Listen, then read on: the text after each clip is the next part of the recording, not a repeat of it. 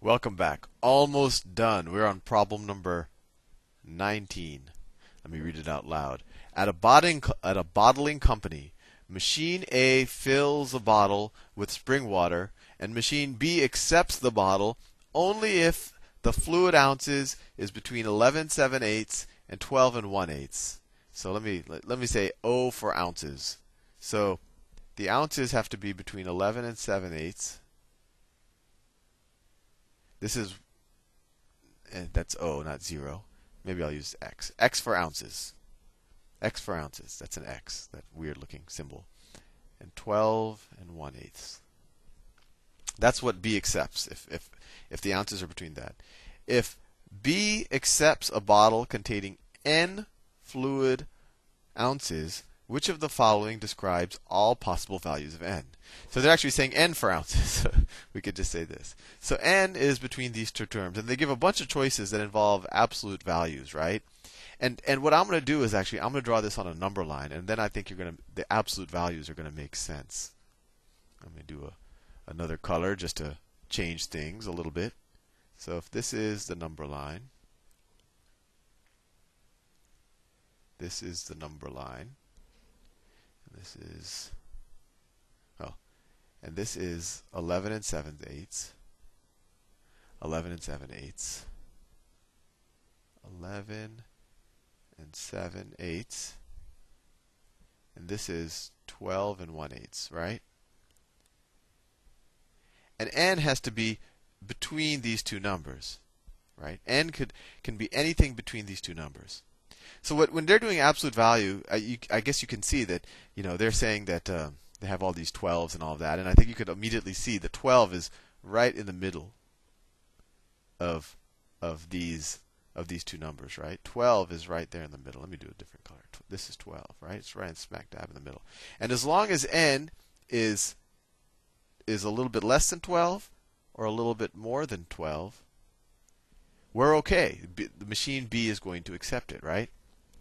So how much more than 12 can N be, right? This is N. N can be anywhere in this range. Obviously, if N is 12, it's like perfect. It's just like right in the middle. It's definitely nowhere close to one of the bad ounces. It's kind of the perfect ounce. It's the perfect number of ounces in the bottle of the spring water. Let's see. So how much more can it can be 1/8 more, right? This distance is 1/8. How much more can N be than 12? It can be 1/8 more. And how much less? Well, this distance is also 1/8, right? So we know that N minus 12, right? The difference between N and 12, and we don't know if N is greater than 12 or N is less than 12. So we'll say just the difference, and we're going to take the absolute value. So because if N is greater, the absolute value doesn't matter, right? And if N is less, then we'll get N minus 12 will be a negative number, but we just care about kind of the absolute difference. We don't care whether, one is negative or one is positive.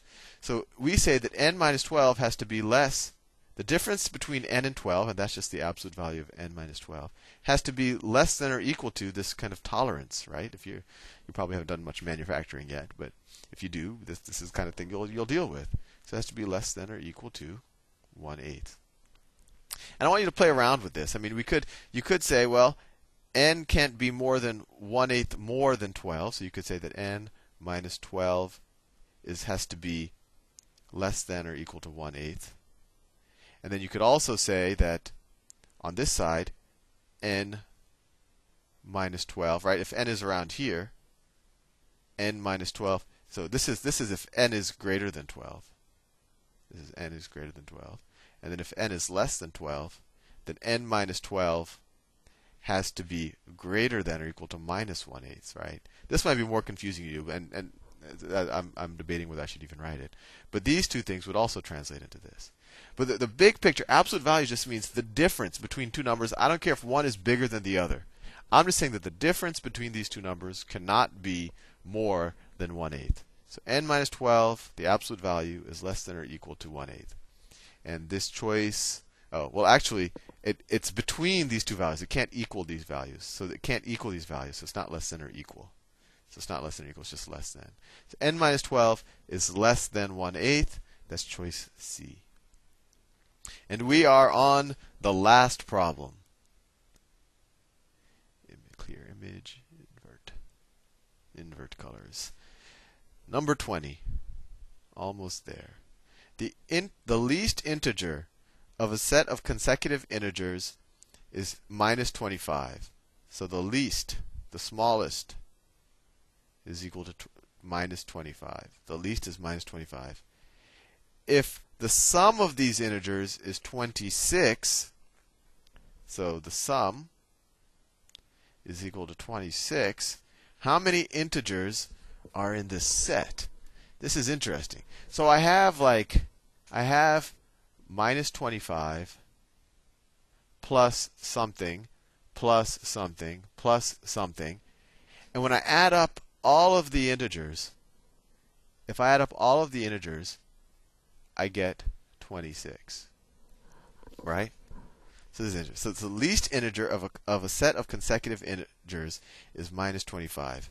If the sum of these integers is 26, how many integers are in this set?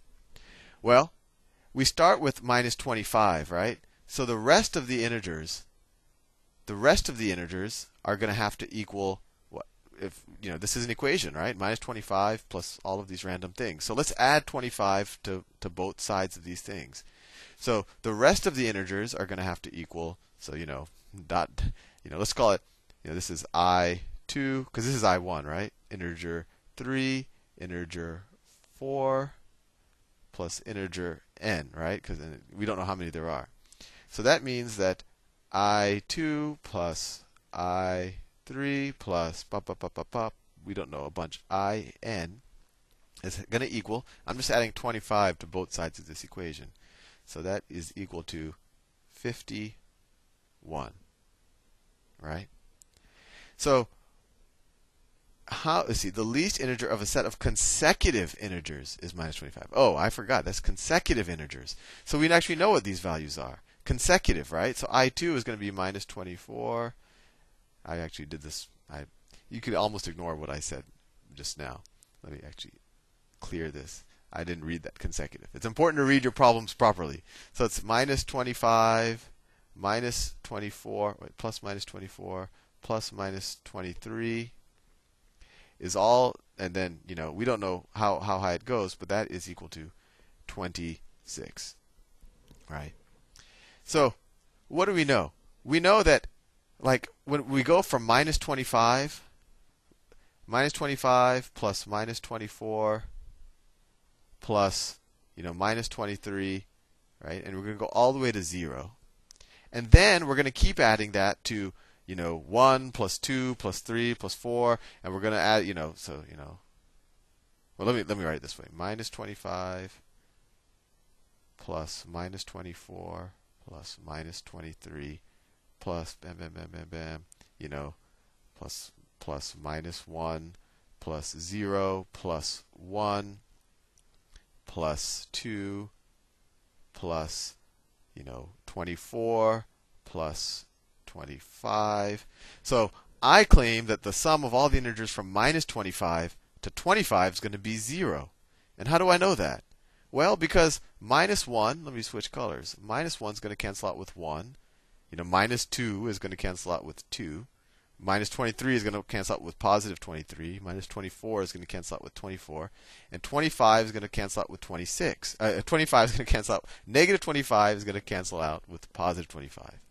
And so the last term, 26, has nothing to cancel out with it. And that's the sum. Right? Because all of the other terms canceled out. So how many terms are there? So to go from minus 25 to minus 1, that is 25 terms.